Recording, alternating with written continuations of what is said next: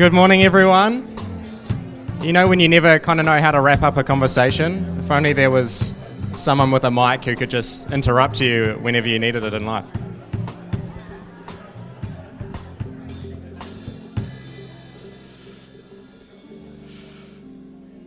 Thank you. Oh, thanks, team. Cheers. Well, good morning. My name's Kieran, as you heard, and it's great to see you and to see a lot of you. It's very cool. So we are starting a new series this morning. The series is called Parables. And it's just a short series, a mini series. So if you've got a shorter attention span, then this one is for you. And just each week we're going to just be sharing a parable for this week and the next two, and then talking about it. And so just to start, a parable is just a story with a meaning behind it. So a story with maybe something hidden behind the story. And through the Bible, like Jesus used these parables and these stories a lot to teach. And for some reason, he didn't really seem to give these straight answers, but he kind of wanted people to sort of search what he said to draw something out of it. And I think it's really cool because it ignites our imaginations when we hear a story, and we want to kind of know how it wraps up, and it kind of draws us along with it. And so I'm going to read this parable this morning. I've chosen the parable of the Sower, and it's a parable that actually has probably one of the most in-depth explanations, and not all the parables are explained, but I thought I'd pick one that was. I thought that might keep things kind of straightforward. So this story is found in Matthew, Mark, and Luke. And Mark is a book that is written not really to Christians, but actually it's written to people who don't know God. And it's kind of to convince them that what Jesus said about himself is true. And meanwhile, Matthew, it is written to churches, it's written to Christians, it's kind of like a training manual. And Luke, I don't actually know why it was written, but and so whether you're, wherever you might find yourself on this journey, whether you would call yourself a Christian, whether you would call yourself a follower of God, or if you wouldn't, I think that this parable, it's included in these books because there's something in it that we should expect to find something relevant and something challenging for all of us, no matter where we are. So I'm just going to read this passage. In the passage, he just tells the parable. He gives a brief kind of explanation as to why he used the parable, and then he explains the parable. So I'll read that, and I'm going to read from Mark. You could follow along in Matthew or Luke. Might be a little bit disjointed, but... So this is Mark 4, the parable of the sower. So it says, "Again Jesus began to teach by the lake. The crowd that gathered around him was so large that he got into a boat and sat in it out on the lake, while all the people were along the shore at the water's edge. He taught them many things by parables, and in his teaching said, 'Listen, listen. A farmer went out to sow his seed. As he was scattering the seed, some fell along the path, and the birds came and ate it up. Some fell on rocky places where it did not have much soil. It sprang up quickly because the soil was shallow, but when the sun came up, the plants were scorched and they withered because they had no root. Other seed fell among thorns, which grew up and choked the plants so that they did not bear grain. And still other seed fell on good soil.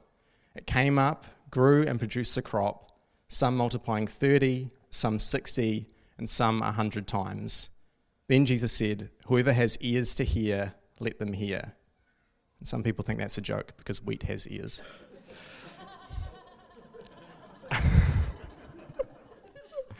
When he was alone, the 12 and the others around him asked him about the parable. He told them, "The secret of the kingdom of God has been given to you, but to those on the outside everything is said in parables, so that they may be ever seeing but never perceiving, and ever hearing but never understanding. Otherwise they might turn and be forgiven." And then Jesus said to them, "Don't you understand this parable?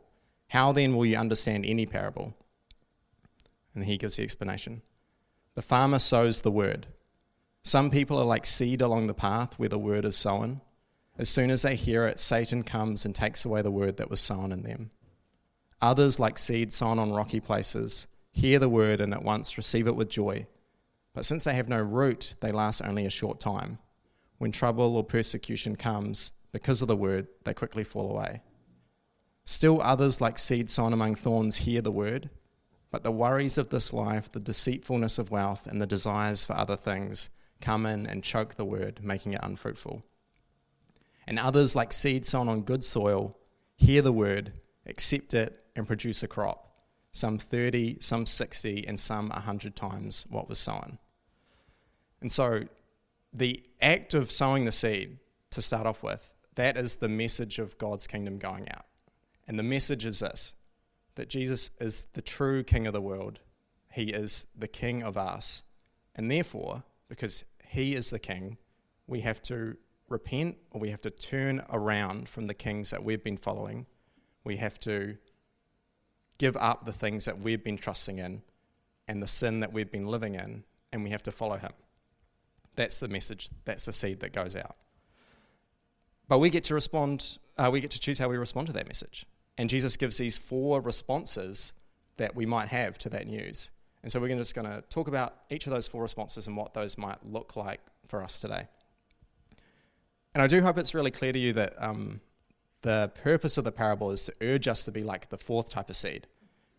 Jesus isn't saying he wished more of us got snatched away by birds. He wants our actions to reflect that we have heard the news and believed it. And so, if we're going to produce a crop that's going to spread out, what does that actually look like? What does it mean to produce a crop or to produce food? So the parable doesn't specifically say whether this means, spreading the message or creating disciples or just living a life that serves God. It doesn't specifically say, because it's all of those things, and those things are really obvious from the outside. It's really clear when a tree has fruit on it, and those things are all really clear to see from the outside. But that's not a given. So that 4th type of seed is not the default response. In fact, I guess you've got a 25% chance if you break it down like that. It's 1 of 4. For this one outcome, it's not, but for this one outcome of producing fruit, there are 3 other responses that you have to avoid or work through to kind of get there. And so the first is to hear God's word and to not understand it. So this is the seed along the path that gets snatched away by Satan. And so the idea of being saved of your sin, it doesn't make any sense if you don't have any sin to be saved of. Is our response to Jesus, thank you, or is it, thanks, but we're doing just fine? Thanks. But the Bible says that we actually all sin, and because of sin, we are enemies of God. And the only way out of sin is by God's grace, that he's lived this perfect life on our behalf, and he's swapped his reward for our punishment. And so whoever believes that is like the seed that is planted and grows. And so the second seed is about hearing the truth and believing it. This takes humility. It's humble people that realize that they don't actually have everything in them that they need something outside of them. They need a different message, and they need someone else to come in and help them. And so these are the people who receive the word and they're like, yes, I get that. That's what I need. The seeds sown on rocky places, unfortunately, they don't all last. When things become hard and it becomes too much, many people give up on God, or probably even more crucially or critically, they put God off until later. I'll deal with that later. I'll figure that out later. And when's later, I guess. And I think fear is probably the biggest factor here in that decision, is that our greatest fears reveal our greatest allegiance. What are you most afraid of losing? I don't think any of us are actually at risk of being physically attacked or killed like it is for people in plenty of the world. But the fear that we encounter is we risk being misunderstood or rejected or missing out. And if we fear those things more than we fear God, then we'll choose those things more than we choose God. But instead we're told to fear the Lord. And so it's up to each person, it's up to each of us to decide, what's the value of our faith? Is your whole life worth it to follow Jesus? Or, are there more important fears or things to consider? And we've just finished a series that dove into some of these topics, tough topics. Well done, Sam, for just pressing into that. And so Sam talked about things like money and sex and food, and there are things that we can put ahead of God because we are fearful of missing out on those things, or and so we figure those out, and then whatever's left over, we give that to God. And this parable, it says that if we do that, then our faith, it withers when we prioritize these other things. And then still other seed is sown among the thorns. It hears the word and it even grows up, but the deceitfulness of wealth and the desires for other things, they come in and choke the word, making it unfruitful. And so the third seed actually does grow. It just doesn't disappear like the second, but it just doesn't do anything. It's dead. And it kind of falls into the same track. Like it's just able to keep the balance enough so that it looks like everything's sweet, but there's no fruit. There's never nothing to pick. And I had this plant at home, and I couldn't figure out like what it needed, because it obviously needed something, but it was still like there. And I like watered it, because the lady when I bought it, I got told, oh, this needs to be kept like pretty dry actually. But then when I got home and looked at the label, it said keep damp. And I was like, And so it kind of kept itself going for a bit, and then it was looking pretty dry. And so I was like, all right, I'm just going to water it. And I just watered it heaps and heaps, like every day. And then I was like, well, that didn't work, so I'll just dry it out completely. That must be the thing. And so I just kind of switched over, and it was still looking all right. But I took it in, and the lady just like grabbed it and just ripped it out. And she's like, this plant is dead. And I was like, well, I know. Look what you did to it. And she's like, no, it was dead. It was rotten. It was just dry. It just dried standing up. And like, I was like, oh. So that's the secret. If you don't know how to grow plants, just, kill them while they're standing up, and then it'll be fine. But to me, it was still kind of serving its purpose. Like it obviously wasn't like healthy and fruitful, but it was like there, it's better than nothing. But compared to a healthy plant, like it's not really. And there's a story in the Bible. There's a man called Demas, and he's in the New Testament, and he's mentioned by Paul twice, 3 times. But in the first 2 letters, he is like giving his like greetings and hello to people in the churches, and so he's clearly like known to the church, and he's hanging out with Paul, who was like the guy of the New Testament, like after Jesus. But yeah. And so when you're like associated with Paul like that, and he's giving you space in his letters, like you must be someone pretty cool, and that's awesome.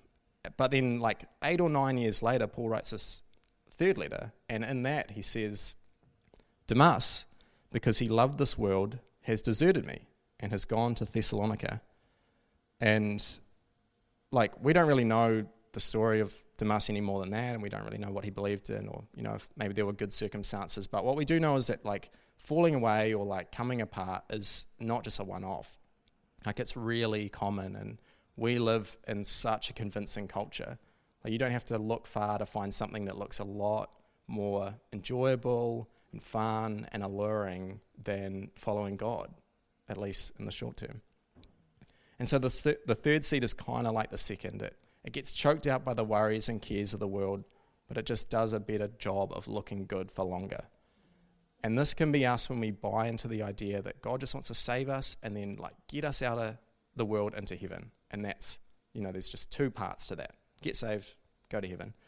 But there's so much more, like what happens in between. It really matters. Like it matters how we spend our time and our money.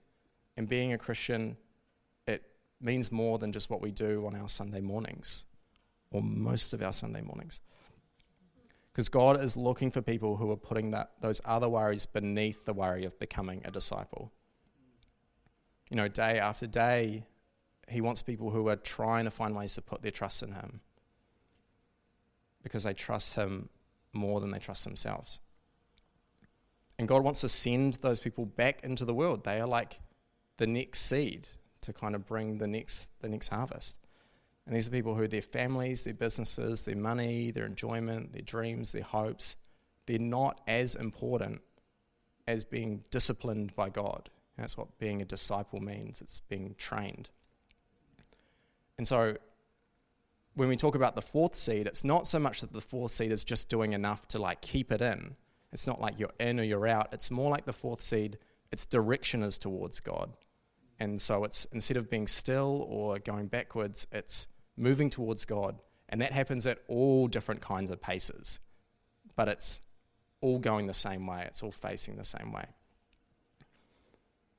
So it's not in or out. It's, what direction are you going?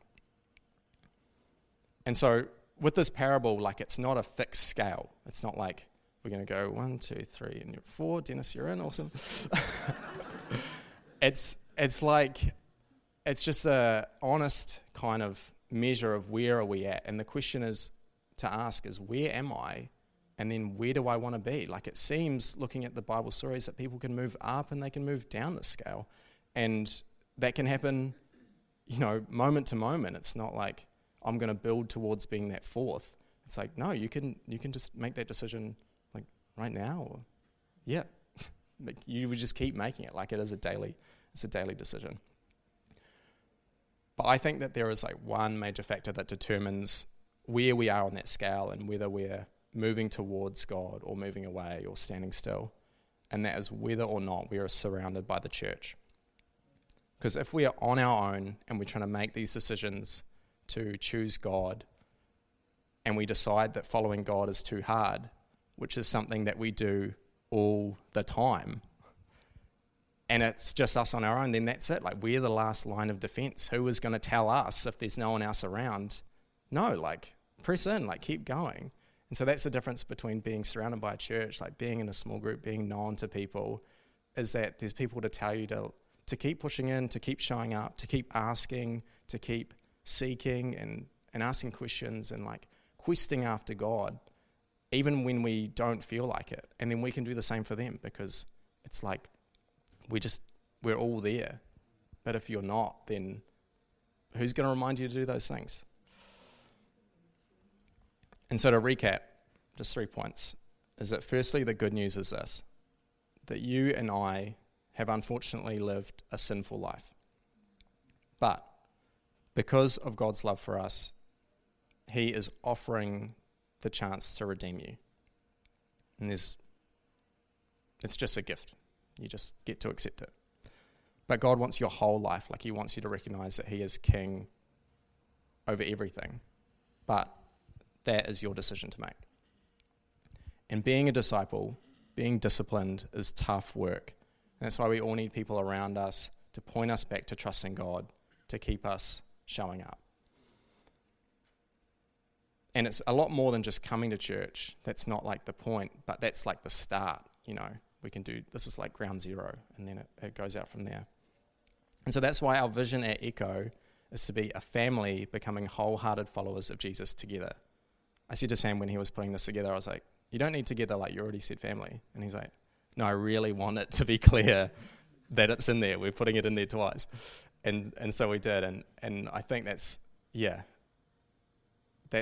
because it is so key. And that's what, God is inviting us into. So he whānau e manawa nui ana kia ihu karaiti. That is our vision. So would you all stand, and I'll just pray for us, and we'll invite the team back up, which I was meant to do partway through, but